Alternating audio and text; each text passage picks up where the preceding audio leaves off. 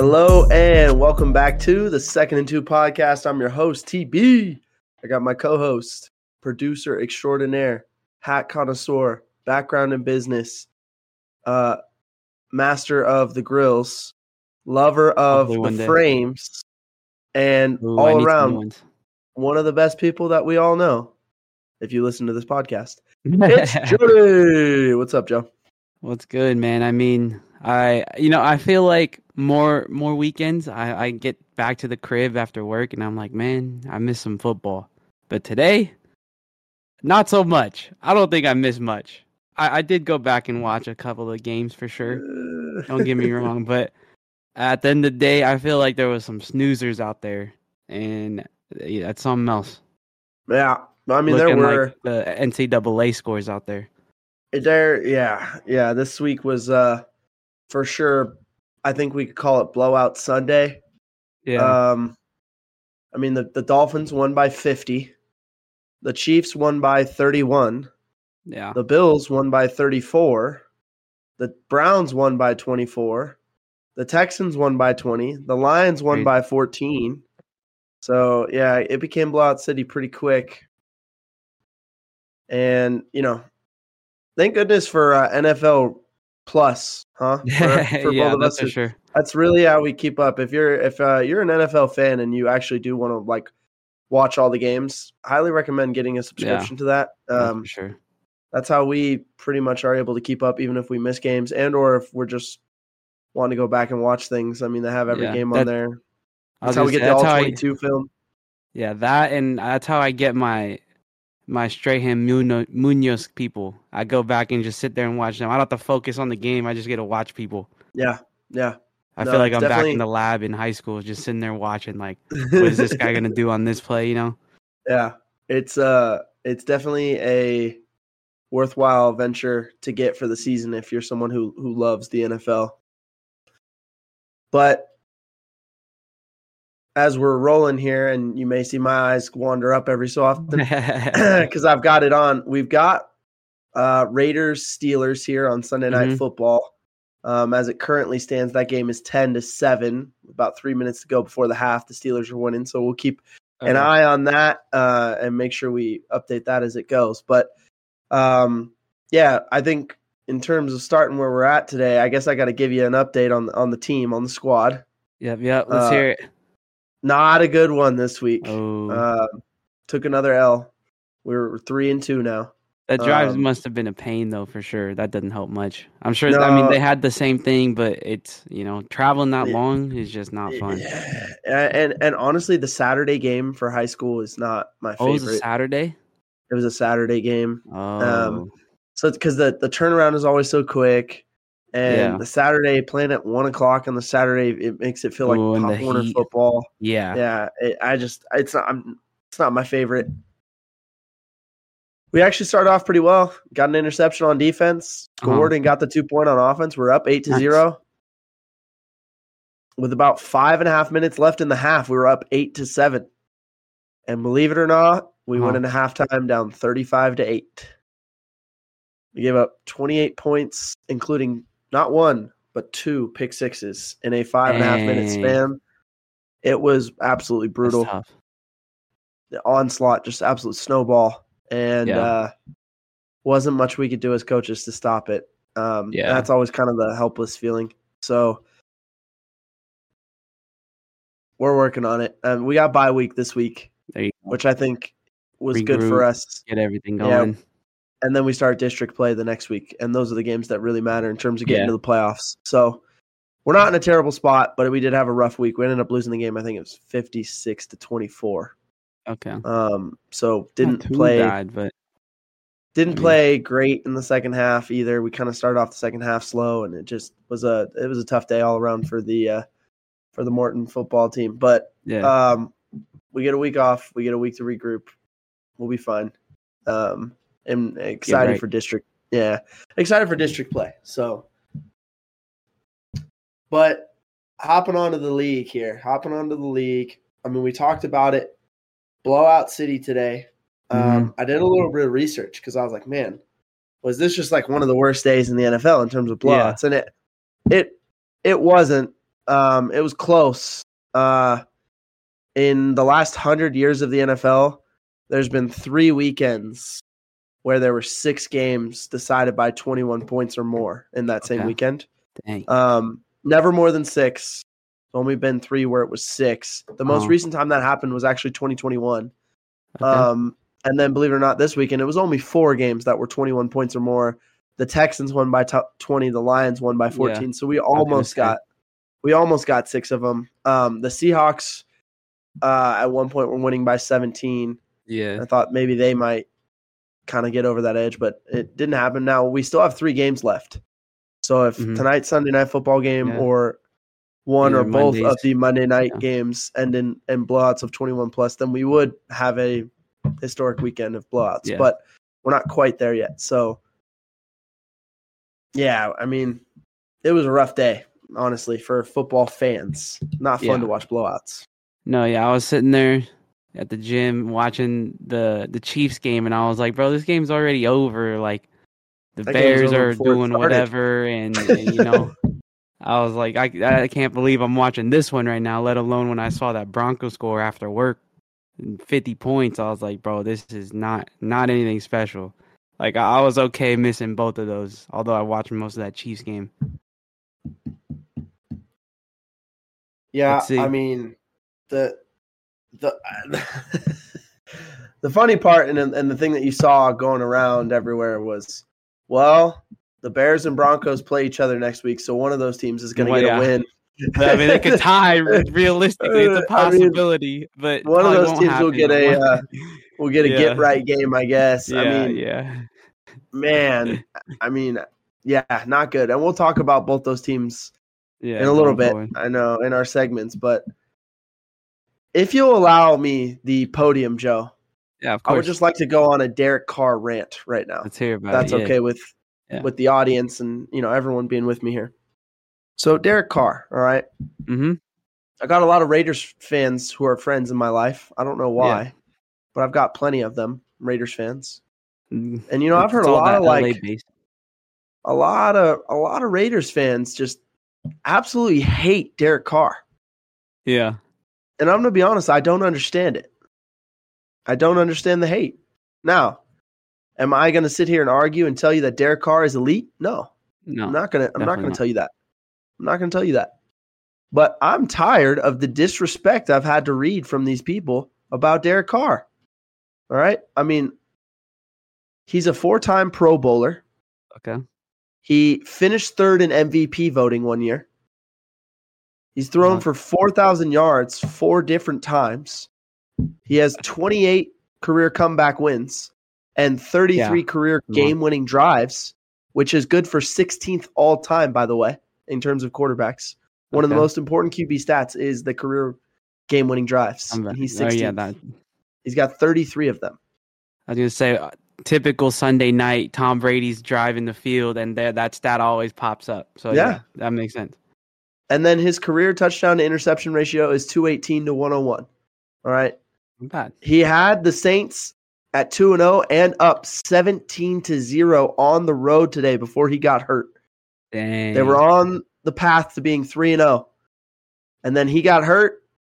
He has by the way, he has an injured shoulder. It looks like it's an AC joint sprain, which I know all too well. My AC joint right here. I was going to say if you had that one. Not a fun one. It's essentially what they call a separated shoulder. Landed on it pretty tough. Seems like throwing or non-throwing. I actually didn't notice. I think it was the non-throwing, but I could be wrong on that. We'd have to look at that one. But looks like he's going to miss at least a little bit of time. Jameis Winston was not horrible in Derek Carr's absence today. However, the game completely changed when Derek Carr got hurt. The Packers end up winning that game 18-17. Yeah. And I think everything changing for the Saints when he went out today was indicative of how much he meant to that team. Yeah. And I feel as though Raiders fans have disrespected Derek Carr on his way out the door. Did he win a playoff game for the Raiders? No. But I have a hard time believing that is his fault when the Raiders have not had a top 20 defense in the last 20 years. They have been a bottom third defensive team for 20 straight seasons. That is embarrassing. And it is not Derek Carr's fault. Yeah. And it's part of the reason why he had to have so many comeback wins. and the argument that I have been presented was, well, he never came through in the clutch for us. And then I was giving up many examples, the fumble through the back of the end zone, the throwing short of the end zone against the Bengals in the playoff game, et cetera, et cetera. Yeah. And my counter to that to you all, if any of you out there are on this bandwagon of Derek Carr sucks, my counter to you would be this. Is it fair to him to have been put in that position by his defense so many times to then expect him to be 100% in those situations? Yeah. Probably not. Not even Tom Brady, the GOAT, is 100% in those situations. Yeah. It may feel like he is, but he's not. And, I think Derek Carr having 33 game-winning career drives says a lot. For as many of the moments that you could say he didn't get it done, he got it done a lot more. And I think he's really good for the Saints. And I think anybody out here who's spewing this Derek Carr is not a good quarterback. No slander for the man out here. No, we're not taking it on this podcast. Derek Carr, again, not elite. Don't misunderstand what I'm saying. I'm saying he's in the middle tier of NFL quarterbacks. If you would like to call him mid, that doesn't bother me. But I'm just saying he is, at the very least, he is mid. Yeah. No, I get that. I will and that also reminds me that next week they're coming back. The QB tiers are back, baby. The first quarter QB tiers will be back. So in case you were wondering exactly where I have Derek Carr, tune in next week. That's our advertisement for next week's show. I will say, too, another thing, like, what weapons did my guy really have? His best receiver during this time frame, I'm pretty sure, was Hunter Renfrow, who was running the Wes Welker routes. Just, get the ball out. Darren Waller was good. He did have for a while. He did have some years where he was really hurt. He had Devontae last year for the 1 year. And then they benched the guy, though. Yeah, his weapons weren't horrible. I don't think we could say that, but he also did not ever have. Yeah, he never had like the best skill group in the league. No. So yeah, and there were a couple years, or especially earlier in his career, the O-lines he played in front of, or who played in front of him. Yeah, couldn't him. So yeah. I say good for Derek Carr that he's moved on and he's found a better place to where fans maybe will appreciate him. And maybe there are Raiders fans out there that do appreciate Derek Carr, and to those I say amen. To the ones that I know who seem to universally hate him, I just say, hey, stop being haters. Yeah.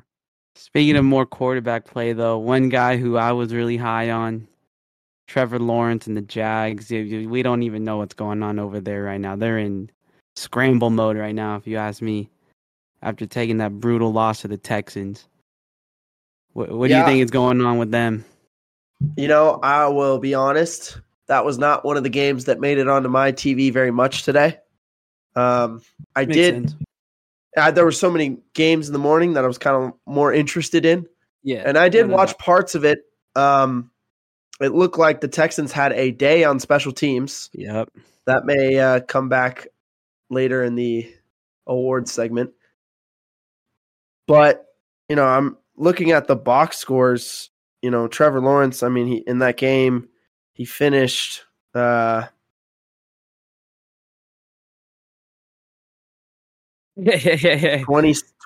of 40 for 279 yards, 1 touchdown, 1 pick. The stat line isn't bad. It's not like he's playing awful. The problem is they're not scoring. It appears the red zone is still kind of getting to them. They're not scoring in the red zone. They're not running the ball as effectively as they probably need to be. That's still an issue for them. They did throw 1 interception. They did have 1 fumble. So they had 2 turnovers today. Offensively, I can't imagine. They were my team last week that was minor setback, major comeback, and I expected a bounce back this week. I didn't expect that to take a few weeks. Texans, I feel like. they have some juice in them now, though, for sure. Well, and the Texans, to our credit, on the flip side of that, we were talking about as a team that we were actually excited about, despite them being 0-2. There was a lot for Texans fans to look forward to.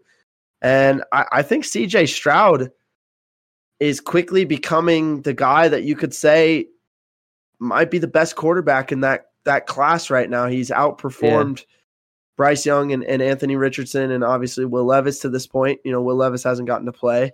Bryce and Anthony Richardson were both hurt today. Out. Yeah. So, maybe not fair to any of those other three guys. But for CJ, the 3 games he's played, he's looked very good. He looked really, really good today. I think the pairing of him and Will Anderson with, their new head coach, Will Anderson blocked a field goal today. Huge that was play. Crazy. So the Texans, they're doing a lot of really good things. This was a really big win for them today, I think, in terms of confidence. They played well in their first few games, but they really dominated today in all facets of the game. And, I think it's more of a credit to the Texans than I would say I'm worried about Jacksonville just yet. Although it is concerning that they went 9 points last week, 17 points this week. That's not great. With that offense, we'd like to see more next week. Was Calvin Ridley playing today? I know he kind of messed up his knee on a catch last week, but I thought I saw he played, but he got hurt during the game. Okay. He did play. He had 3 receptions for 40 yards, but I'm fairly certain during that game he got hurt, and I'm not sure if he came back in the game. Because I feel like he was the big star that week 1. And then last week, wasn't necessarily.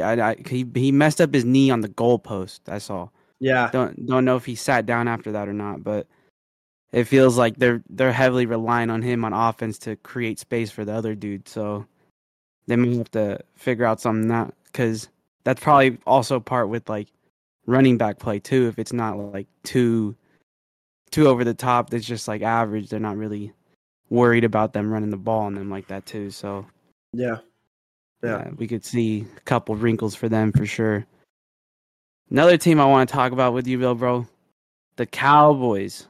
How that injury for the guy Trayvon Diggs, is it hurting them on defense? Do you think after taking that? I mean, I would say this couple things. Number one, not having Diggs is not the reason they lost today. That's first and foremost. That's true. But to start with Diggs specifically, as much as we talked about him in the offseason and we said, hey, he's maybe not the guy that we prefer, that does not diminish the talent that he is. That is very and true. He is extremely talented. I mean, he's as talented as any corner in the league. The style of play he plays at corner is maybe not my cup of tea. However, he's still a guy you'd rather have than not have, of course. Yeah. I mean, he creates takeaways, and that's a big thing.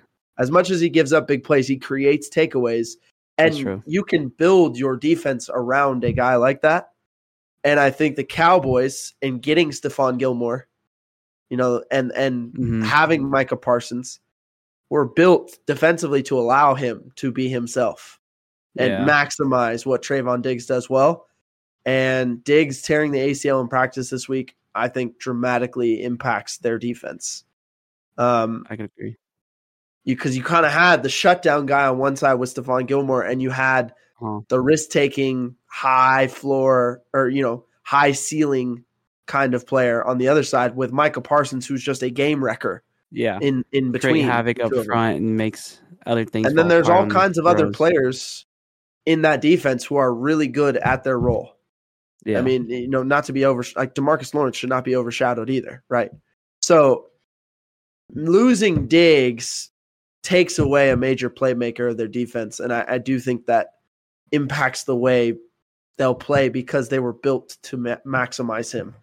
So I think it's going to have a dramatic impact on them moving forward. I do not think it was the reason they lost today. I think today they look like a team that had won their first 2 games very easily.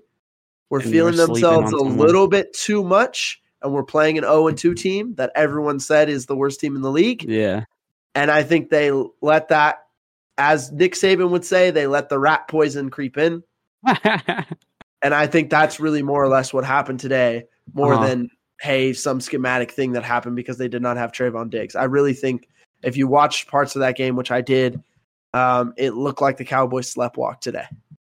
I will say, too, I feel like they need more weapons on offense, or Dak needs to throw to more people. I've seen him just throw to either CD or Gallup, and CD's the one doing everything for the most part, and everyone else is like hit or miss. They're not really like that guy that's certain. Like if I throw it in there to catch it, you know? I don't know if you've noticed that too with them. Yeah, I mean, I do think that CD is obviously trying to be featured in their offense today. I mean, in fairness, you know, he threw the ball. Gallup had 6 catches for 92 yards today. Dak threw the ball 40 times today. CeeDee Lamb had four catches for 53. Jake Ferguson, tight end, 5 for 48. Rico Dowdle, 3 for 25. Brandon Cooks, 2 for 17. Hunter Lepke, 1 for 12. Peyton Hendershot and Luke Schoonmaker were targeted as well. Hendershot had 1 catch for 3 yards. And then Tony Ballard had 3 catches for a negative yard. But it does feel like a lot of the offense goes through CeeDee Lamb in terms of the passing game, which it should. But I would like to see them get like Brandon Cooks more involved. Yeah, you know, they did go to him on a critical 3rd down today, trying to keep that game alive, and they were able to complete the pass. But it does kind of feel like his speed is a little bit underutilized in that offense right now, and I would agree with you that might help them a little bit more in terms of the target share that you're talking about. Yeah.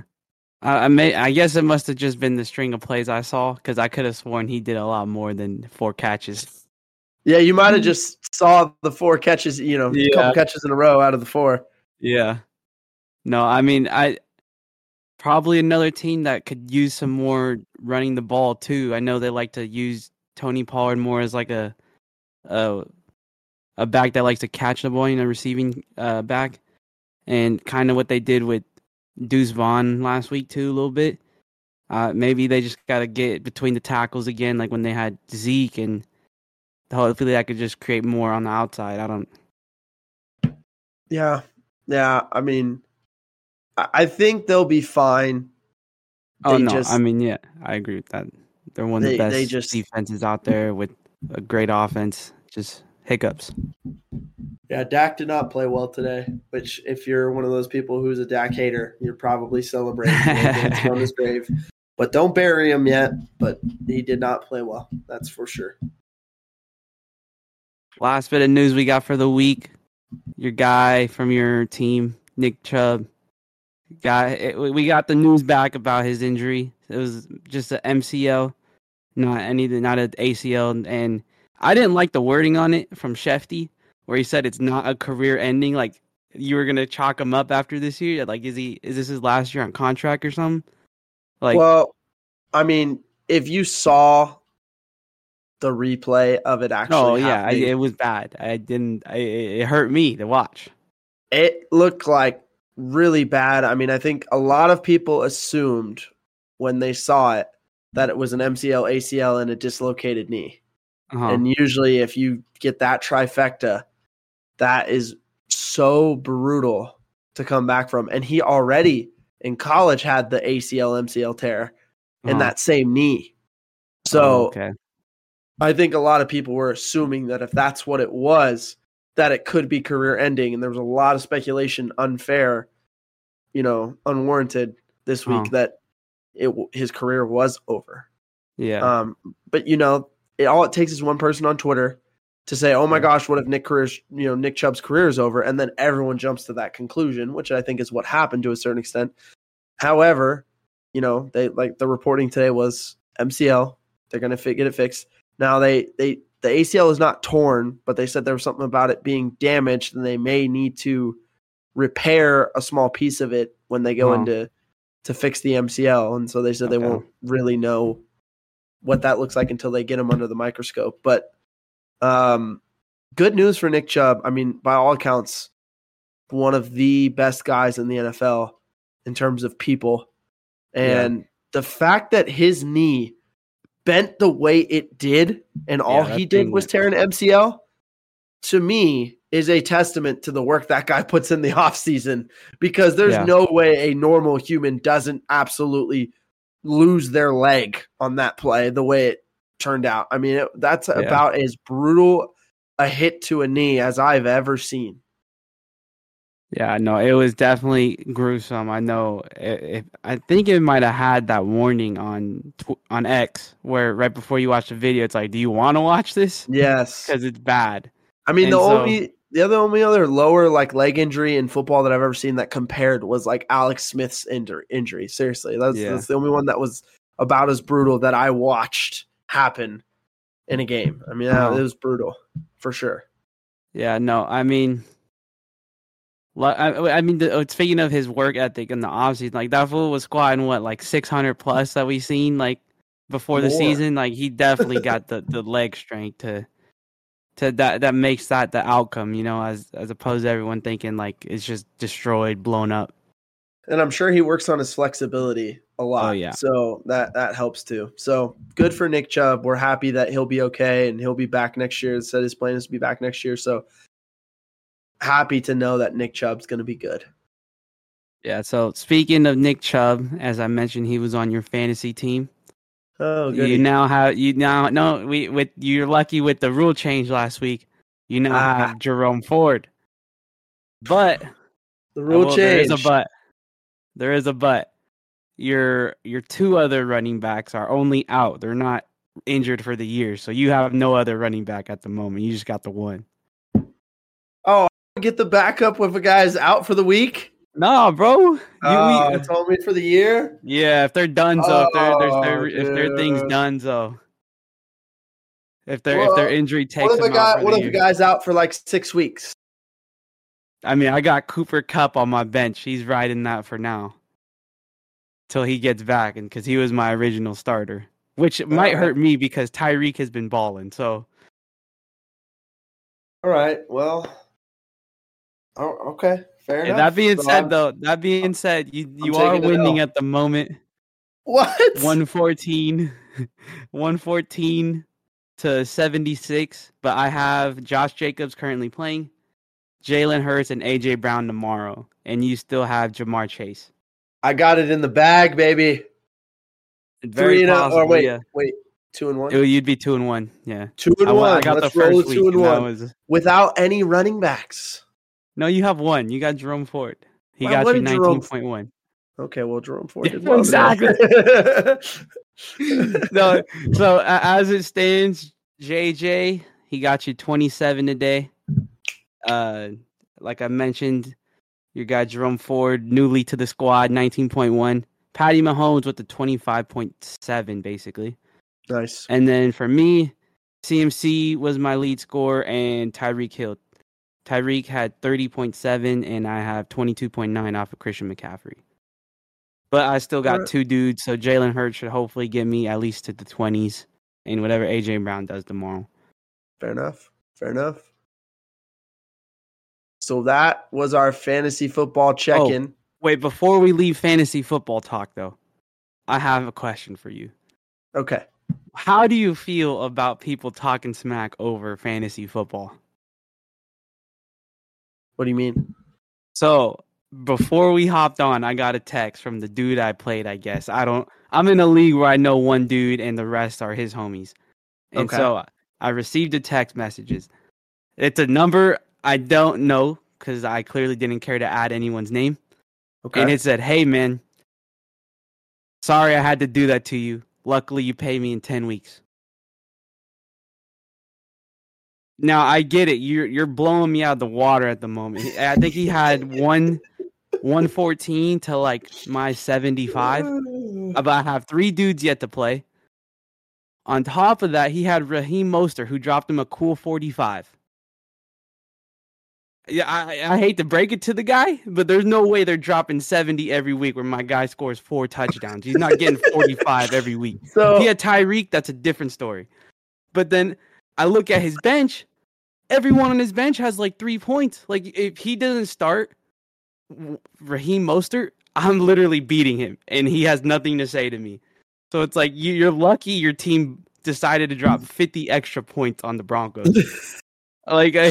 I mean, I think it's a little weird to talk crap to someone that you don't know. That's a bold move over fantasy football. I mean, fantasy football, I mean, the talk is going to happen regardless. That's just how it goes. Doubt. However, again, it's a bold move to do it if you don't know the person. I mean, it's a given if you know everyone, but if you don't know the person, I do think that's a bit of a bold move. I almost feel like there's an unwritten rule that says you don't do that. I was gonna say that, like, if anything, if you're talking smack about, you're talking about who's taken last or who is in last, and then from there, it plays out. It's only week 3, I got that text and was really confused. That's a heck of an introduction to be like, "Hey, man, you don't know me. Sorry, I had to do that to you. Pay me my money in 10 weeks." Like, yeah, like, wow, all right, dude. I think I get what your deal is. Okay, good for him.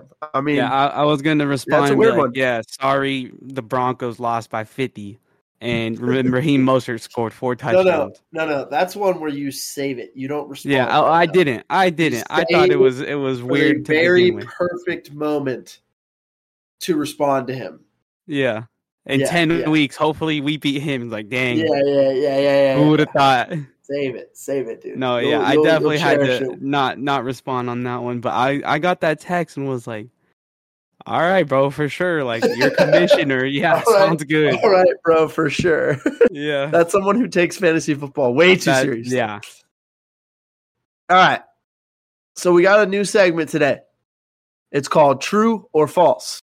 Joe and I are going to ask each other questions about the NFL, and we're simply going to respond. True or false, and why? Yeah. So the first question for you, Jody. Yes, sir. Let's hear it. Is it true that the Bears are the worst team in the NFL? So the answer is true. Not only do I feel that way, but I did a little research prior to getting on, and they have the worst point differential. Mind you, like I said, the Broncos lost by 50 today. And That's a very good point. That's a very good point. On top of that, they are tied for second to last in points for. The only team worse than them is the Giants, who have 43, and they're tied with someone else at 47. So, yes, true. And after watching them play the Chiefs today, they don't look like they're getting any better. So, well, I mean, you saw it all week. It's like their DC resigns. There's all kinds of weird rumors about that, whether the FBI raided his home or whether there were some sexual improprieties or whatever happened with that. Yeah. We just know it was weird for the DC to resign 3 weeks into the season. You've got the whole Luke Getsy calling 3 screens in a row, and then Justin Fields kind of talking about like maybe it's my play is bad because of the coaches and not so many words in a press conference. I mean, the 0-3 start, the point differential, the inability to score, the fact that they have, a legitimate number 1 receiver who we've seen produce for a number of years, and he's getting no touches in this offense. I mean, they got it mic'd up where my man Devin White goes up to him and is like, "What's up, bro? Blah, blah, blah. Man, they're not using right in this offense." And my dude goes, "Yeah, tell me about it." I mean, it was a dumpster fire of a week for Chicago, culminating in a loss where at one point they were down 41-0 in the middle of the third quarter. So I'm in agreement with you. The Bears right now, that's the worst team in the NFL. And the worst part is, I don't know what their direction is from here. I guess you tank and you draft Caleb Williams and you move on trade from Justin Fields. I mean, I guess that's what you have to do. The problem is, like, they still don't have an O-line that would protect Caleb Williams. So even if you get him, you may ruin him too. Yeah, so that is true. They got to figure that out there. I mean, it's not a very. I mean, I'm sure Bears fans has got to be the most frustrated fan base because they thought their team was taking a leap this year. I was included in that statement as well. But moving forward, I have a question for you: true or false? The Chargers' offense is worse with them missing Austin Eckler. I mean, they were very productive today. But the answer to that question is true. They are worse without him. I think what he provides to them in the passing game is so dynamic, as much as he does in the run game. Mm-hmm. I mean, he's a really good player. Obviously, there's some weird stuff going on there with, he still wants a long-term deal that he was not able to secure this offseason. Feels like this could be his last year in LA. Rightfully so, though. And my God, he's very productive in that offense in terms of receiving and running. So, yeah, I would say that they were able to win without him, not because they didn't have him. And there's a huge difference there. So, yeah, I would say their offense is significantly worse without Austin Eckler. Oh, yeah. We'll get back to that later, too, for sure. It's definitely on the docket today. All right, Jody. Is it true or false that the Dolphins will get the 1 seed in the AFC? Now, I really want to say true, but I don't know how I feel about their defense. We've seen them go toe-to-toe with the Chargers week 1, right? They both dropped 30. We've seen them go today, drop 70 on the Broncos, kept them to only 20. But I don't know. I guess, okay, their division's tough. They got the Bills. Jets D is pretty good. And the Patriots have also looked really good on defense, keeping their scores really low. The only thing I would say is I think out of those other teams in the division, the Bills will be one that they could run up the score with, and it's not going to matter what happens on the other side of the ball. And so the rest of their schedule that I was looking at, also pretty easy outside of their own division. So I will say true. With the Ravens being right behind them still. I do see the Ravens being a monster down the road, and it's going to be neck and neck for the race for sure. Yeah. I mean, the Ravens, with that being said, the Ravens dropped a tough overtime game today to the Colts. That may be the difference in terms of that race. It could come down to that down the road. But, and you can't, I think right now, as kind of wild as this might be to say, I don't think you can count out the Browns either. They've been doing well on the Browns defense looks like the best defense in the league right now. I mean, I know everyone was crowning the Cowboys with that title last week. And obviously the 49ers and Philly are always right there. You're right. I mean, at least the last few years. But I think the Browns are about as good a defense as any of those defenses we just mentioned, the way they're playing right now. And they are extremely fast. Yeah, I will everywhere say across the board. There's some truth to that statement too. When I was looking at how good their defense is in terms of the rest of the league, like they were up the Browns defense was up there with, as you said, the Eagles and the Niners, and then the Dolphins was somewhere towards the middle, like 15 to 20 area depending on where you looked. So yeah, the Browns are definitely, they got a shot. It's just they got to keep pulling. They're going to be the new Vikings, except they actually have a defense. Because Deshaun hasn't been putting up big numbers, but they do manage to win. Quick Sunday Night Football update. Steelers are winning 13-7.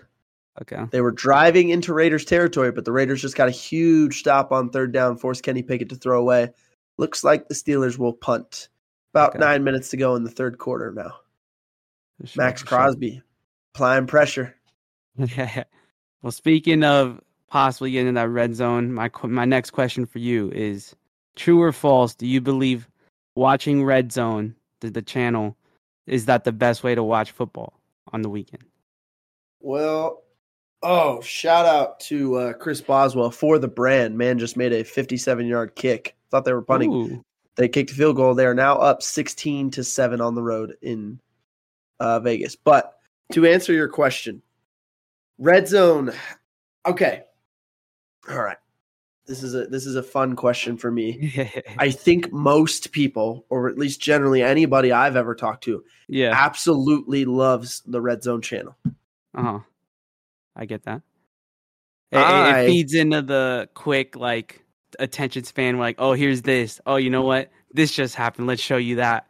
And then they got the quick recap, like, oh, they're in the red zone, but here's how they got there. All the little details. My bad, didn't mean to cut you off. No. That was a great synopsis of just why it's so successful, and you're correct on every point I think you made. I think I like understanding the flow of a game and the feel of it. And when you only jump into when a team is in the red zone, you don't really get that. Mm-hmm. So sometimes I kind of don't like the red zone channel, actually. I like having the game on the screen and watching a huge chunk of it and then flipping around myself and flipping to a game. And I'm like, oh, this game is close. Let me turn this game on and watch for 15 minutes. So I think I prefer like jumping around that way as opposed to like, let me see one play here, one play there, one play here, one play there. Yeah. Now, depending on my mood and what's going on, like sometimes I like to get the 4 box going. Okay. Get 4 games on there. And if I'm not busy working, which right now on a Sunday, I'm always busy working on football stuff and breaking down film. So it's hard. I recognize that like, I can't actually really watch all 4 games. Now, if I'm not doing anything, I can watch all 4 games at once and it's good. Yeah, so sometimes if I'm in that mode, I'll turn on red zone because then it kind of gives you a pulse of like where every game is at least. And you just get scores updates without really watching what's happening in the games. And then you can kind of decide, I'm going to take this break right now and watch 15 minutes of this game. I'm going to jump to this game because I heard on red zone that this was a good, you know what I'm saying? So for me, I think it's the coaching part of it. I like watching football to see like concepts and what people are doing and schematic stuff. Mm-hmm. And it's red zone. You kind of miss like a lot of that. So it just depends on what mood I'm in. If I'm in a real mood to watch, then red zone's usually not going to be my go-to actually. Yeah. Which I know I am in the minority on that response. Yeah. So for me, like on my lunch breaks, I pull out the phone, boom, red zone. Because I don't got time to watch one game and be like, oh, these dudes drove the field, scored a touchdown, and now I got to go back to work. So that right there, it takes the cake for me. But if I'm at home watching, like I would prefer to just sit there and watch one game, like you said, bounce back on my own. But I do see the red zone, like how it works, how that could be people's main mean of watching games. But one last note I want to mention too is when you're watching the red zone, there's times it could be better. Like if say you're watching a 10-minute drive down the field, and it's like, okay, let me see. Oh, this team is kicking a field goal. They just scored a touchdown. Like you missed that, and then you flip to another channel. You go and it's like, oh, they just got the ball off a punt. Like when there's really long downtimes, red zone I feel like it could be better. But overall, I think the experience of watching an individual game, it's just like you said, how you're like watching concepts and stuff. It's just better to watch like, oh, this dude did this, which is how they did that. I don't know. Long story short, I think the red zone is good for quick info, and watching the game is how you get to dissect things. Yeah, no doubt. I think it's time for awards, my friend.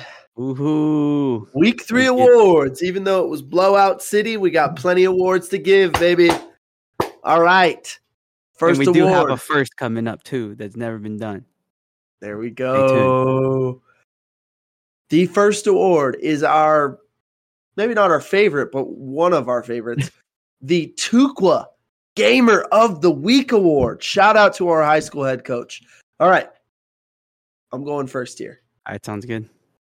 You ever see those videos where they're like, so-and-so was a problem, right? And it'll be just like some old school baller. It'd be like, Sean Kemp was a problem, right? And it's just Sean Kemp dunking on people. You could have made a whole Devon A-Chain was a problem video of just clips from today's game. That dude went absolutely insane. It was like, I mean, the rookie, he burst onto the scene today at 18 touches, 18 carries, 203 yards, 2 rushing touchdowns, 30 receiving yards and 2 receiving touchdowns. 4 touchdowns total. The guy had over 230 yards from scrimmage. Yeah. I mean, what a performance from a kid that you and I both loved, Devin Achane. We loved him coming out. Yep. From Texas A&M. He was, I believe, my fourth rated back, maybe fifth in the entire draft. I think you had him fourth. I had him fifth. I didn't like his style of running the ball, but that's another story you can go look at. Electric speed, though. And that is true. He is really quick. With what the Dolphins did, I was like, Mike McDaniel, that's a perfect place for him to go because Mike McDaniel will max that kid out. I just knew he would. And I mean, Mike McDaniel might be the hottest play caller in the league right now. He has to be. Yeah. So quick side note about this guy, Mike McDaniel. I was scrolling Instagram earlier and I seen it was like a reel where it was like someone took a tweet and then like there was a video attached to it and it said, Mike McDaniel looks like he's running the company while his dad's on vacation for the week. And it's just him wearing like a baggy shirt with some sweats on that are like rolled up to his calf, and he's just bouncing around playing some music, like having fun at practice. The funniest thing ever. In case you're wondering what the big smile on my face is right now, Jimmy G just threw another pick. Ooh. Second of the night. Texted all those fans of those friends of mine that are Raiders fans and said, I just sent him. So they've been telling me that Jimmy G is this major upgrade from Derek Carr. So I just sent him a text that said #upgrade. Yep. What would they say? Are you waiting on that? Oh, a couple memes went through. You ever seen the SpongeBob cover himself in sand meme? Yeah. that was one of the responses. so they know. Are these the people you're in your fantasy league with too? Or at least like one or two of them? Yeah, two of them. Two of the fans I'm talking about are friends from college. Those are two. I mean, probably the two loudest voices that I talk to in terms of Raiders fans. But they're not the only two, but those are the two loudest voices for sure. I got you. For sure. So did you have more on Achane? My bad. Achane's just a dog, bro. I mean, performer. Yeah, dominated. Gamer. Yeah, he 51 and like a half points on fantasy. Crazy week.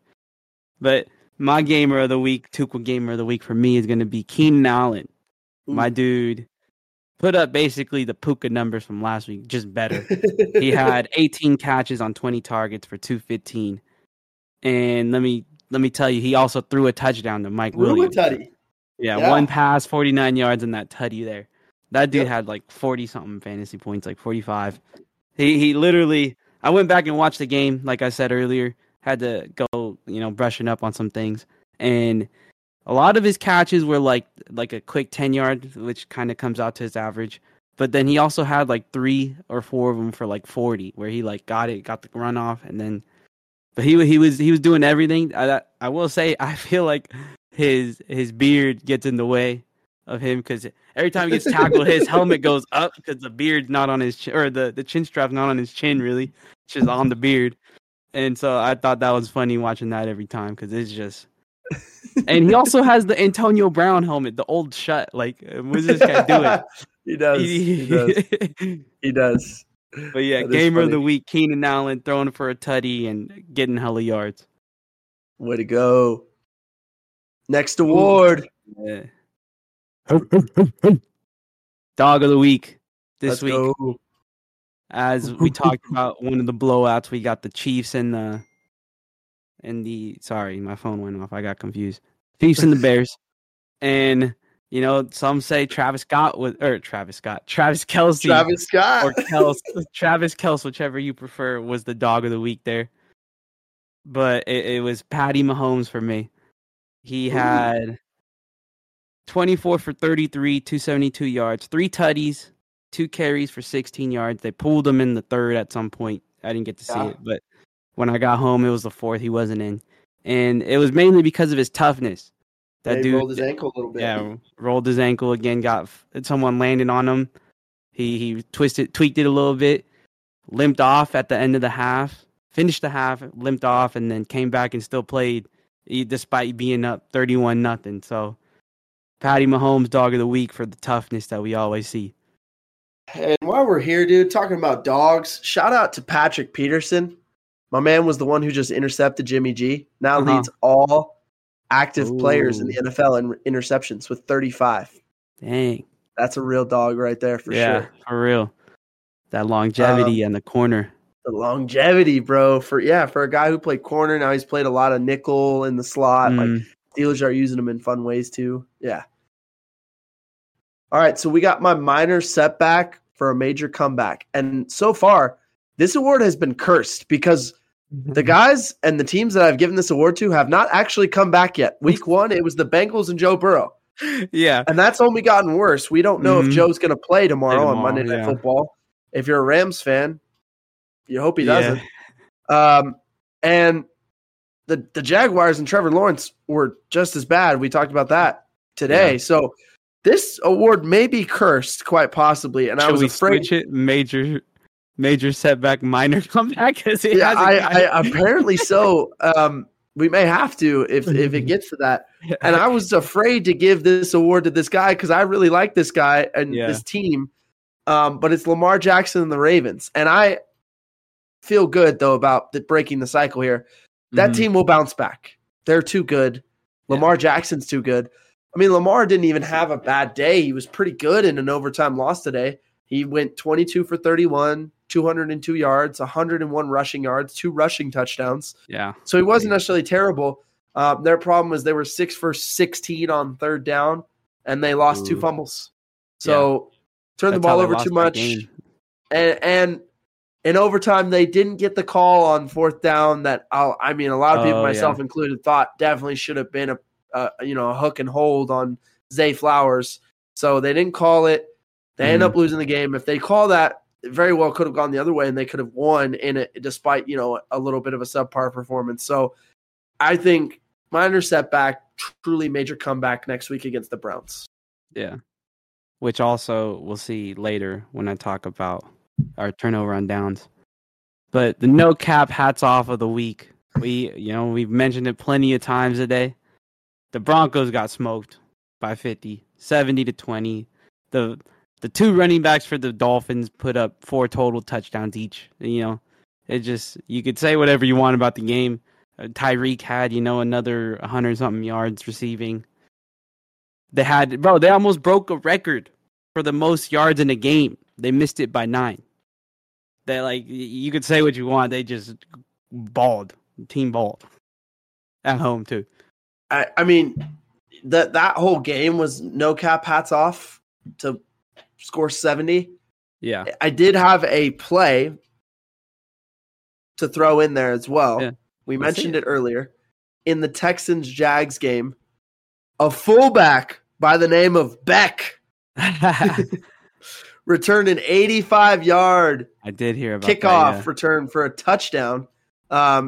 Not quite like the big fella return with the Patriots, about 10 years ago, but close enough. The fullback, he's actually pretty fast, speed in the open field. My man scored, got in the end zone. Go watch the play if you haven't seen it because it's like an incredible play. Again, part of the Texans dominating win today. And speaking of dominating, the Steelers have now gone up 23-7. Ooh, looking nice out there for the boys. The next dudes we would like to recognize, as you talked about the fullback a little bit, people in similar, line of work. The linemen, we got the Strahan Munoz Award. And so since you're talking about the fullback, I'm going to just go, I'm shouting out 2 people who aren't necessarily on the line, but they do similar work. I'm going George Kittle and Kyle Juszczyk. I went and watched that game. Because, Thursdays I can't watch. So I watched it on the NFL Plus we talked about. And George Kittle does a lot. Not just in the receiving game a little bit, but his blocks are really good. He's blocking like linebackers for the most part. And they use him just like a regular lineman. He's picking people out. He's really good at getting that second level. And then on pass plays, it's the same thing. He'll turn around and pick up the next dude so his guy could keep running as, he's got plenty of dudes that could blow by people on that team. So, yeah, that for sure. And then Kyle Juszczyk, he's literally, if Kittle's not in and they got the other tight end, Kyle Juszczyk might be in the game too and same thing. He's on the pools, using them as like a wing.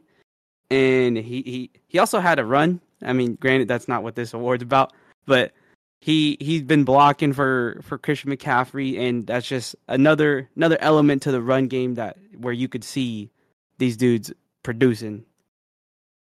For sure. On the flip side, the Strahan side. Yes, sir. I have a dude for you who was absolutely dominant today. Rashawn Gary from Michigan. In a comeback today, he had 3 sacks. 1, 2, 3. And 4 QB hits. 1, 2, 3, 4. Yeah, he did not let Jameis Winston eat a W today. And the best part about it is he spread the love, dude. It didn't matter who was in. Derek Carr, Jameis Winston, Rashawn Gary was hitting him. And it helped. He was a huge reason the Packers got a massive comeback win at home. Yeah. Shout out Rashawn Gary for having a day on that Packers D-line. Hey, yes, sir. We'd love to hear that. Big fellas got to put in the work, whether it's making tackles on one side or, letting their running backs eat on the other with the quarterback not getting touched. But moving forward, we got the Who's Cooking Award. And you sent me that tweet earlier with Russ where the kitchen was on fire. That was hilarious. Broncos country, let's ride. And it's just in the background, everything is on fire. Now, in fairness to Russ, I don't actually think he's the problem with this Broncos team this year. I think it's that defense. But in the same division, a guy who was really cooking. I mean, we might as well just call him Chef right now. Ooh, Chef Herbert. Chef Herbie. Chef Herbo, dude. My man went 40 for 47, 405 yards, 3 touchdowns. Helped the Chargers secure a victory to avoid an 0-3 start. Probably saved his head coach's job today. Every time they needed the throw, he made the throw. He was a dog today. My man was absolutely cooking. And we talked about having a first today. I also wrote same because when I went back and watched that game, the dude was literally cooking. He was picking apart that defense, making sure, his playmakers got the ball. He threw to like everyone. I mean, besides probably his running backs, because as we'll get into real soon, they did not do anything. But for sure, I think there was at least 3 different people who caught a touchdown, not just from him, but I mean like in general as the squad. Yep. So, yeah, Justin Herbert was for sure out there whipping up the food. An honorable mention. He was already your dog of the week, but Keenan Allen also cooking a little bit with his one throw. Yeah. But that is a first that we had the same guy cooking. Like I literally was like, okay, this is my guy. Hopped on, saw you had him. I was like, I'm just gonna roll with it. We already. It's okay. Consensus is okay on this one. Yeah, exactly. Because it's true. It never objectively really he was cooking. Yeah. But now it's my favorite award of the week. Always is. So we got the Boo Boo Evans Award. The guy that doesn't produce, didn't do much. Probably similar vein of the minor comeback or minor whatever. I can't even speak.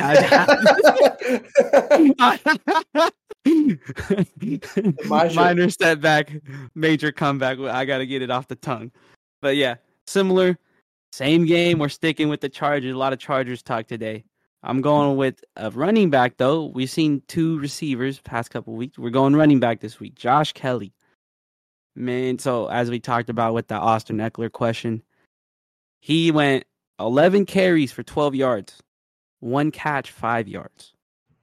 I don't know about you, man. I don't want to dog the NFL, but I think I could get 12 yards on 11 carries, and I'm not fast at all. Not nearly what I was doing in high school. I could get 1 catch for more than 5 yards too. If I got in the open space, I could get upfield. And so when I was watching the game, my dude, he does like to run sideways a lot. He's a more trying to get around the edge and get upfield, not necessarily running downhill. So that's one problem that I seen. But also at the end of the day, they were using him just to block because the stats show you he couldn't do much running the ball, which is also probably part of the reason why our guy Herbert was balling with only 7 incompletions and 400 yards plus. So Fair. That's my Boo Boo Evans, Josh Kelly. Boo Boo Evans award. Not a good one to get. No. All right. We're moving on to everyone's favorite segment, the turnover on downs. Turnover on kicking downs. off with that trend that you always see.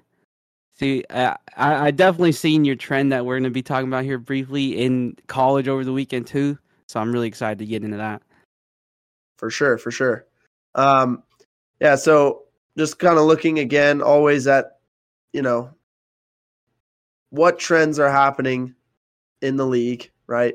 Mm-hmm. And so one of the things that I noticed showed up today in the Chargers Vikings game, as we mentioned our guy earlier, Justin Herbert, who was cooking. So we can all see that, yeah? Yes, sir. All right, so what we're looking at here, you've got, obviously, this is Mike Williams, I believe, coming in motion, right, across the formation. He's going to motion out in front of Donald Parham, and they're going to run the old school stick combination, right? They're going to run the sit route. He's going to run right at this defender here, and Donald Parham's going to run under him and run to the flat, to the front pylon, right? Okay. Yeah. Now the Chargers O-line is going to block zone to the field. They're going to block zone back where the motion came from. You're going to see Herbert's first read in this, because this is a true RPO, run pass option, whether you give it to the back or you keep it and throw it. He's going to first read is this backer, right? If this backer stays in the box and comes downhill for run, he can pull it, and it's old school, almost it's zone read, essentially, because they're going to leave this backside end unblocked.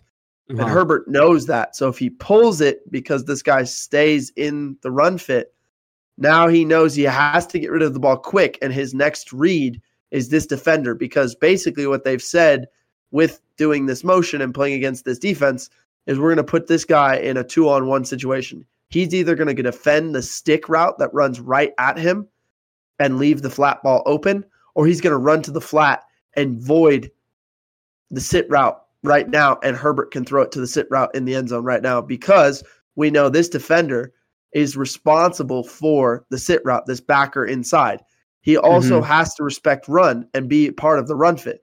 We'll watch it. Both this backer and this DB actually don't play this terribly. They play it almost as well as you could, and yet it's going to result in a touchdown for the Chargers. The unfairness of RPO. A great RPO quarterback will beat great defense 9 times out of 10. So you'll watch what happens. Herbert's going to read it. They get the motion across. Herbert's looking at the backer. That backer's actually sitting down. Now look, it's almost homie's pulling up quick on the edge. Yes, it's almost a poor read by Herbert. It's because this backer doesn't come downhill. He's actually sliding to the stick route. However, Herbert, with pressure in his face right now, says, I can get the ball to this flat because this defender sat with the stick route for just a half step too long. And with pressure in his face, gets the ball out sidearm and whips it to Donald Parham. Honestly, the read was almost a give read. However, he's so gifted, and that defender's feet sat for just long enough that it's a touchdown. I mean, that's how good Justin Herbert is. Watch it here. You're going to get the stick route, right? Boom. It occupies Blackman's eyes just long enough, and that backer's getting out here. But if Blackman runs with the out route right now, Herbert can throw the ball right to the stick route, put it on Mike Williams' body, and that backer won't get there. Instead, he sits with the stick. He doesn't want that ball thrown, tries to recover to the out route, but he just can't get there in time. Herbert's too good. Touchdown, Chargers. I mean, seriously, elite stuff there from Herbert in terms of being able to get that throw out. Very, very impressive from the Chargers quarterback. And this is a thing that we're starting to see more and more because it is a cheat code. Goal line RPOs. Goal line RPOs are a bear for linebackers because you have to respect run in goal line situations. But That's But you see what happens. I mean, they can still throw the ball for a touchdown. So partly why more teams are going to go, you'll see more defenses play less like true zone coverages in the goal line, and you'll probably see teams blitz and play man against this a lot more because it's really your only solution to defending these kind of plays from offenses. Yeah, I had a quick question. Herbert went to Oregon, yeah? He did. Am I tripping on that? Yeah. So I seen that in the Oregon game yesterday where Bo Nix, he read a dude, pulled it, and then was trying to run up to he was going to try to run it in, kind of saw too many people, and he dumped it off to the receiver where it was like not necessarily as clean as this one, but still similar where he had that option because the dude was sitting there in the hook actually. And so yeah, definitely good trend that I did get to watch elsewhere as well, also from Oregon, which was pretty cool.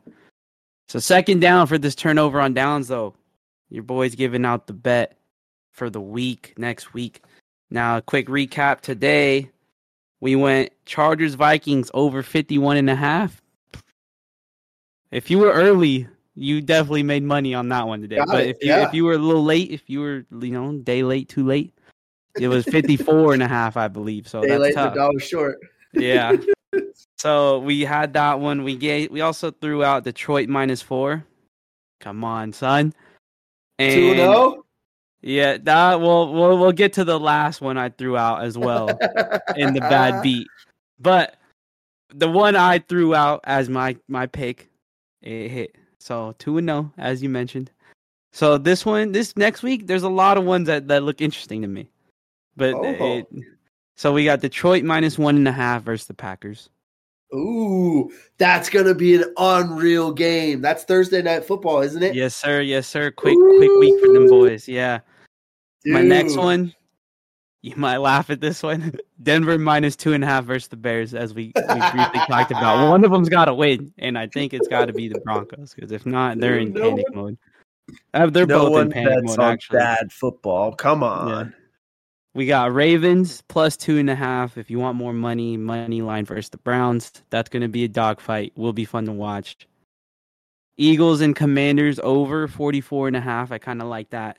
I feel like Eric Bieniemy, they've been cooking it up. Besides today, they got smoked. I know they only had 3 points, I believe. But they've been having a lot of points the other 2 weeks. And then Texans +3 versus the Steelers. I feel like that's doable.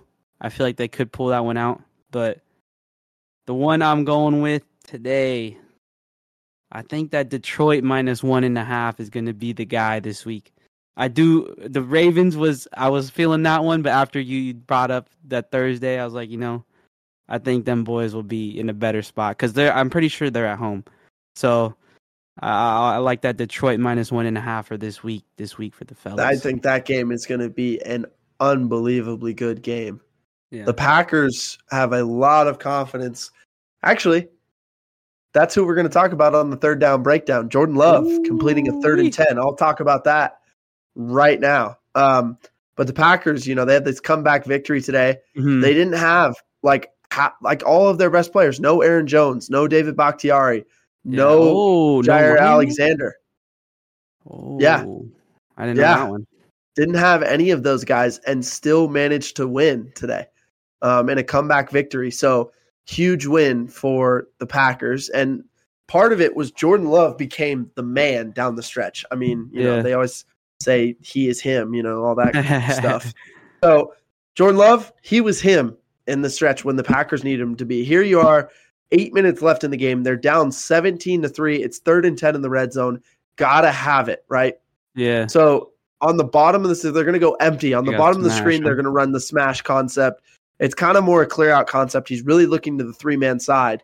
Now, to the 3-man side, they're running a variation of what we call dagger or quarters beater, where you're going to run the seam down the middle of the field with your number 3 receiver, and then you're going to run the dig behind it. And on the backside, you kind of run the curl or the sit route. It can become like a converted dig. inside of it, depending on what zone, what you get, and he can kind of follow the other dig and follow behind it. But the Saints are playing like red zone quarters. So this safety has a quarter, right? The corner has a quarter. Okay. Here's your flat defender, this nickel corner. Here's your hook defender, this backer right here. Here's your other hook defender to the boundary, your quarters corner, your quarter safety, right? Yeah. So that's what you're getting with a 4-man front with the rush, and they're overloaded to one side with the 4-man front. And you watch what happens. Now, instead of actually bringing that guy initially, they're actually going to jam 3 with their other defender who was lined up on the ball, and then he'll delayed rush. And you'll see what happens as it goes. Good blocking up front. A great blocking up front for Love, for sure. As it goes, you can kind of see what happens. You can see this corner is occupied by the curl, right? This safety is going to be occupied by the vertical route by Luke Musgrave. There it is. Your flat defender is going to sink to the hitch, as he should. This backer who came off to create friction on the number 3 receiver is going to add rush. Now, the hook defender is where it gets a little salty here. He tries to play 3 vertical because he thinks that's where the ball's going. He should come off and play the dig here and pass it through the window to the other hook defender and make it keep running to his buddy. Instead, he sticks on to Luke Musgrave and follows him into the end zone. It leaves the window wide open for Jordan Love to find Jaden Reed. And there it is, first down. Huge play in that game. The Packers would go on to score on 4th and goal on that drive and go for 2. They get it, then eventually get the game-winning touchdown down the road. But you can see that concept that's exactly why it's called dagger. It's the quarters beater. That's honestly the perfect play call. LaFleur couldn't have called it any better. They occupied that backer. Now, if that backer does his job, then it's a tough Jordan throw. Love's now got to kind of create and make something happen in the scramble drill probably. But that's also why it's such a hard concept, because that backer, it's hard for him to come off of 3 and see the dig behind it. It gets hidden, and it's hard. Linebackers are not used to having to do that all the time and see that concept. So, great job on the quarters beater. Great throw by Jordan Love. Great play by Jaden Reed to catch the ball and get the first down. He was in a great spot too. He sat right there, literally right at the sticks, and then just fell backwards, got the first. So great play for them. So 4th down. That's the bad beat for the week. This one, I no other way to chalk it up, but anyone who bet the Cowboys, whether spread or money line, if you're betting the money line, that's tough because it was -13. But yeah, I mean, they lost to the Cardinals, heavy favorite, as I just mentioned. And it was just, that little, I shouldn't even say shocking. It was more like, as we talked about earlier, just you take the defender, the opponent lightly. And, some things happen down the road where you lose by, I don't know, I think they lost by like 8 or something. Mm-hmm.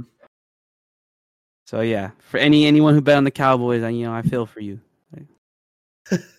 Bad beat. Yes, sir. Well, we've got the coaches Q&A, our last segment of the night here. And this is Jodye's chance to ask me questions from a coach's perspective. What do you got, Joe? So my first one I have for you is, how would you rank the unbeaten teams left in the league, being the Dolphins, Niners, and then whoever wins tomorrow of the Eagles and Bucks? I think right now the most complete team in the league is the Dolphins. Ooh. I think you watch their offense right now. They have a great balance of run and pass. They have speed everywhere in their offense. They scored 70 points today without Jalen Waddle. Mm-hmm. Without Jalen Waddle, who is arguably their best receiver. I know Tyreek is their best receiver, but sometimes, like on a given game, Jalen Waddle can be the best receiver in a game for them. And they didn't even have that guy today, and they scored 70. They can run the ball. They can throw the ball. Their O-line is much better than people expected. Tua is healthy. He's not getting hit right now. Yeah. He's playing at an MVP level. Then you flip the script. Last year, their biggest problem was their defense.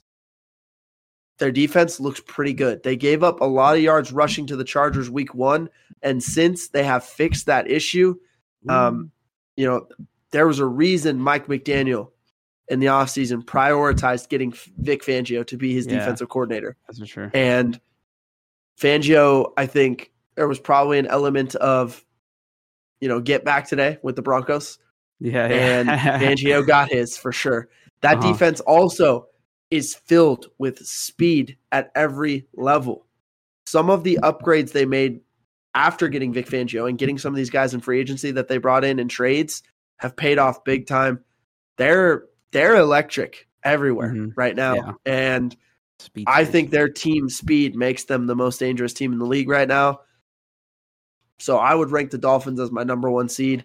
The biggest thing that would scare me about them is just Tua being healthy and their O-line staying healthy. I think those are the 2 things that scare you a little bit. But as long as those things happen, they're going to be tough to beat.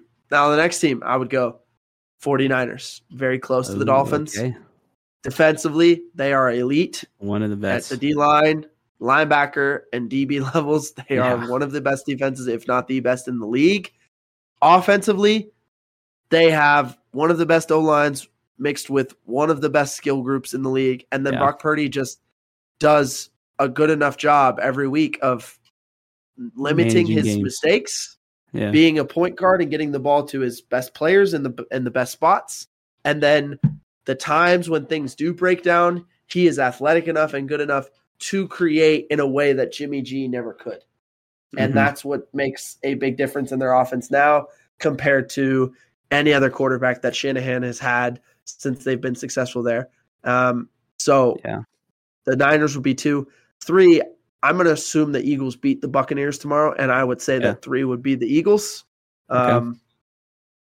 Simply because the Eagles have coasted through the first couple weeks, and they're 2-0. They have not played their best football yet, and yet no, not at all. They are 2-0, and that's a scary thought for the rest of the league. The Eagles are dangerous. We know they made a Super Bowl run last year. Very easily could be back in it this year. They were the team I picked to win the whole thing.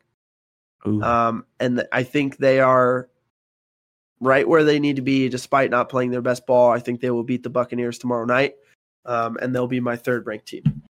There we go. Yeah, I mean, I would agree. And, I mean, if the Bucs win by whatever chance that is, I would assume they're the 3rd because the other 2 are far beyond what we think of the Bucs. Yes. So the Bucs have been a pleasant surprise, but I don't expect them to be more than that going forward. Yeah. No, I agree. So my next question I had for you was which team or teams that has a losing record being, either 0-3 or 1-2, do you think could make some noise down the road and, shake things up? Well, I mean, I took this to mean varying levels of make some noise, whether that was make the playoffs or make it very difficult on other teams. They're not going to be a pushover kind of team. So I looked at this in both those ways. And I found that the majority of the teams that I think highly of, despite a losing record right now, are in the AFC. Yeah. I think the Patriots got a much needed win today. They lost those first 2 games at home, but they lost to the Dolphins and the Eagles, who right now I have as 2 of the 3 best teams in football.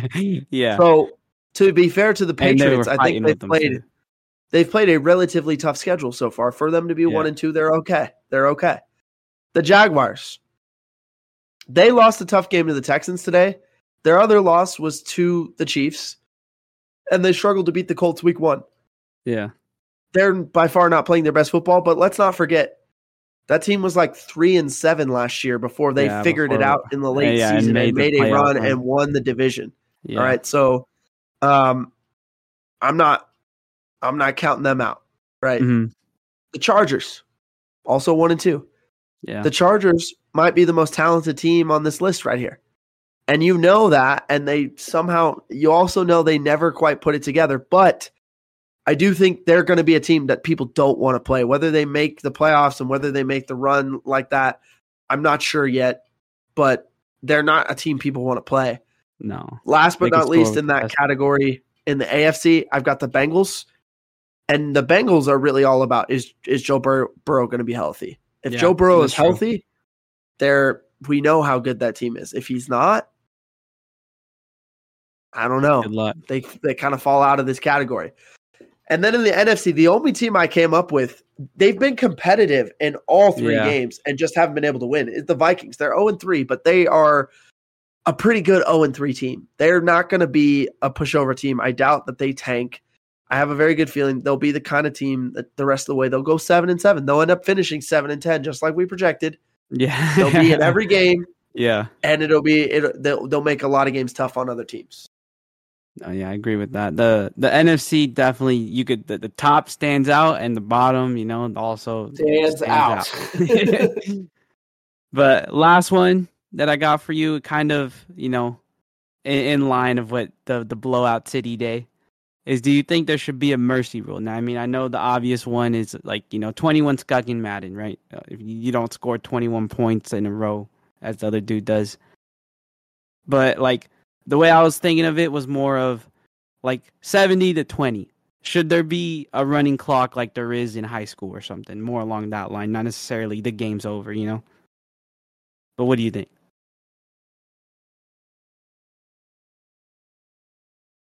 I think, one, it'll never happen for the following reason. There's too much money that goes into those advertisements for them to shorten the game that way. Okay. So it will never happen. But two, if you're asking me just flat out, should there be a mercy rule? Absolutely not. Never. Never. And here is why. There is something as an athlete in terms of learning a tough lesson that has to happen when you are getting beat by that many points and having to stand up and continue playing. I tell the kids I coach all the time, it is not 2K. You can't just turn off the Xbox and rage quit. That is a true statement. You are not allowed to do that. And guess what? In life, you are not allowed to do that. Yeah. And I love our sport partly because it reflects life so much. A lot. Yeah. And I don't think that changes at the NFL level. To be learned. And as a coach, you can use that. Now, trust me, when it's happening, you wish it could just go away. I was in that situation Saturday. It was a rough game. And there was definitely a couple moments where I was like, man, I just want this thing to be over with because it's terrible. Yeah. But there's a part of going through that makes you better in the long run. Yeah. And I think we'd miss out on a lot of lessons if there was a mercy rule. I'm probably looking at that from the coaching standpoint. Yeah. I realize, and everyone else is like, dude, it's the NFL. These guys are grown men. They're not learning anything, but I promise you they are. Yeah. And those lessons do show up. You hear it all the time when teams go on a run. They're like, hey, this thing happened at this week, and we figured something out. Yeah. And so it could be the kind of thing where maybe the Broncos season flips because they had to endure 70-20. Yeah. Right? So absolutely not. No mercy rule. I will say, too, that sounds like Dion as well this past weekend where he was like, yeah, they beat us. We got to come back and learn. That's about all we can do. Yep. But yeah. All right, dude. We made it to the time. Last one of the day here. The banger of the week. We got the banger of the week. And it's you this week. This week's banger, I'm going with the Disney Plus TV show. Ooh, now, Joe, expanding. I'm not sure if you're a huge Star Wars guy. Oh, okay. I'm not sure if our listening base is big into Star Wars. However, if you are, if you like Star Wars, this show is an absolute banger. It's called Ahsoka. Right now, real huge Star Wars fans who watch like the Clone Wars and Star Wars Rebels obviously know who Ahsoka is. Me, I would like some background info. Yeah, so I'm not that guy. If you only watch the movies, basically there is a period of time between episode 2, Attack of the Clones, and episode 3, Revenge of the Sith, in which Anakin Skywalker takes on an apprentice. Okay. Her name is Ahsoka Tano. Okay. Now, she's like a lot like Anakin, like really fierce young kid. He has trouble handling her. It actually helps him mature a lot. She doesn't show up in the movie, and the TV shows actually explain why she never showed up in Revenge of the Sith. She was actually on Mandalore fighting this other battle against Darth Maul, who happens to be alive, actually came back. Whole deal, right? Okay. But so this TV show takes place actually like years after episode 6. It's about the same timeline as The Mandalorian, for those of you who watched The Mandalorian. Okay. So it's in about that same timeline after episode 6, before episode 7. And basically it's about her trying to stop what ends up and developing anyway, which is like the First Order and the newer movies. It's like her trying to stop this guy. He's an admiral from the old empire from coming back.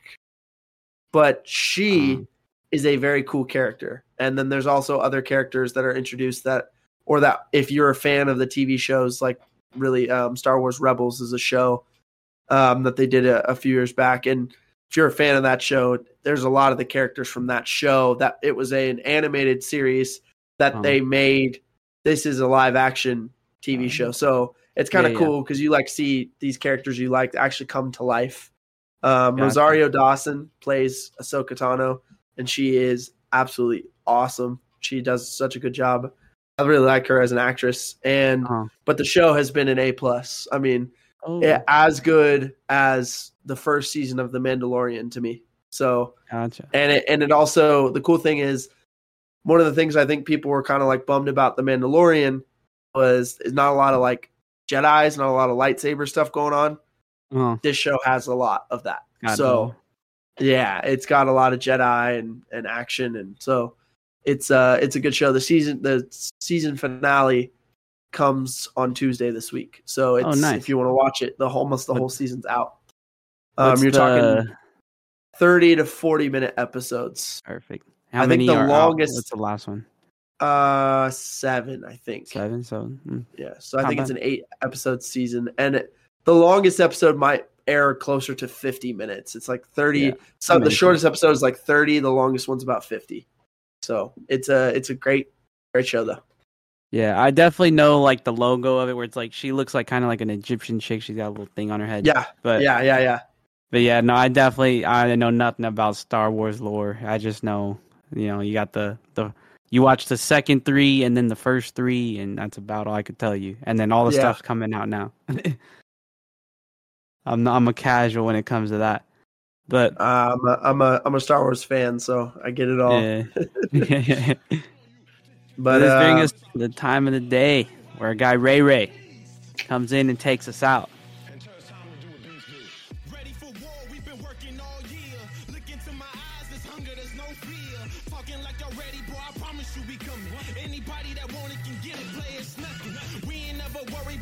To the chatter, cause when we get on the field, we know that none of it matters. I've been through a lot, man, can't nothing faze me. Got the student section in the stands going crazy. Everybody turning up, we putting on a show.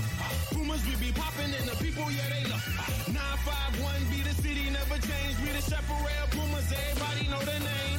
We ain't here to make friends, we gon' let them see. Get your chain snatched like a key crab tree. Squad full of goons, be ready to bring the pain. Show them how we do, we about to let it bang. About to go and get it, kill them with the swag. Tryna act tough, they be looking, we just laugh. See them getting mad, cause they know we ain't stressed. We prepared for this moment, we done passed all the tests. Been through the rain, been through the struggle. We ain't never break, we just put on more muscle. Put on for the city, man, running with the pride. Friday night lights when the Pumas come alive. Throw your Pumas up, we gon' get it, that's right. Friday night lights, we turn up tonight. In a bad spot, if you on the other side. Time to let it bang, make them feel that Puma pride. Let it bang, let it bang, let it bang, yeah. Let it bang, let it bang. Show them how Puma do it, let it bang, yeah. Turn me up, let it bang, let it bang, let it bang, let it bang. Let it put on for the city, that's really all that we do. Yup, nothing to lose and a whole lot to prove. On the field late and I'm in the gym early. Overtime on my grind, I can see him worried. Put the pads on, we about to bring the boom. The Legion of Doom, everybody better make room. You can see the fuse from the fire, product of the pain and the hunger and desire. Talking like you want it, man, I hope you ain't lying. Bottom line, we the boomers, but we feeling like some lions. Dropping off heat at your feet every week. Everybody wanna be a beast till it's time to eat. Oh, we gon' see if you really bought it. Thinking you can handle me, boy, I really doubt it. Putting in work, being steady with the grind. You ain't taking nothing, play, this is all mine. Throw your Pumas up, we gon' get it, that's right. Friday night lights, we turn up tonight. In a bad spot, if you on the other side. Time to let it bang, make them feel that Puma pride. Let it bang, let it bang, let it bang, yeah. Let it bang, let it bang. Show them how Puma do it. Let it bang, yeah. Turn me up, let it bang, let it bang, let it bang, let it bang. Let it blood, sweat, tears, time getting near. I've been saying that for so long, now it's here. Come through the whole chin, checking everybody. We just put them in the dirt, man, treat it like a hobby. Oops, I mean habit, else can't have it. We ain't stand around waiting for nothing, we grab it. I remember putting in work all alone. Now my team with me and we all in the zone. Never giving nothing, so you better understand. We don't care about your plan, this is Puma Pride Land. Get into the huddle, tell the fellas turn it up. Fourth quarter, come and throw them double deuces up. Let them know what's up, man, the crowd never dying. Referee keep holding me, man, quit crying. Put your Pumas up, show them Puma Pride. Friday night lights when the Pumas come alive. Throw your Pumas up, we gon' get it, that's right. Friday night lights, we turn up tonight. In the best spot, if you on the other side. Time to let it bang, make them feel that Puma pride. Let it bang, let it bang, let it bang, yeah. Let it bang, let it bang. Show them how Puma do it. Let it bang, yeah. Turn me up, let it bang, let it bang, let it bang, let it bang, let it bang, let it bang, let it bang, let it bang, let it bang.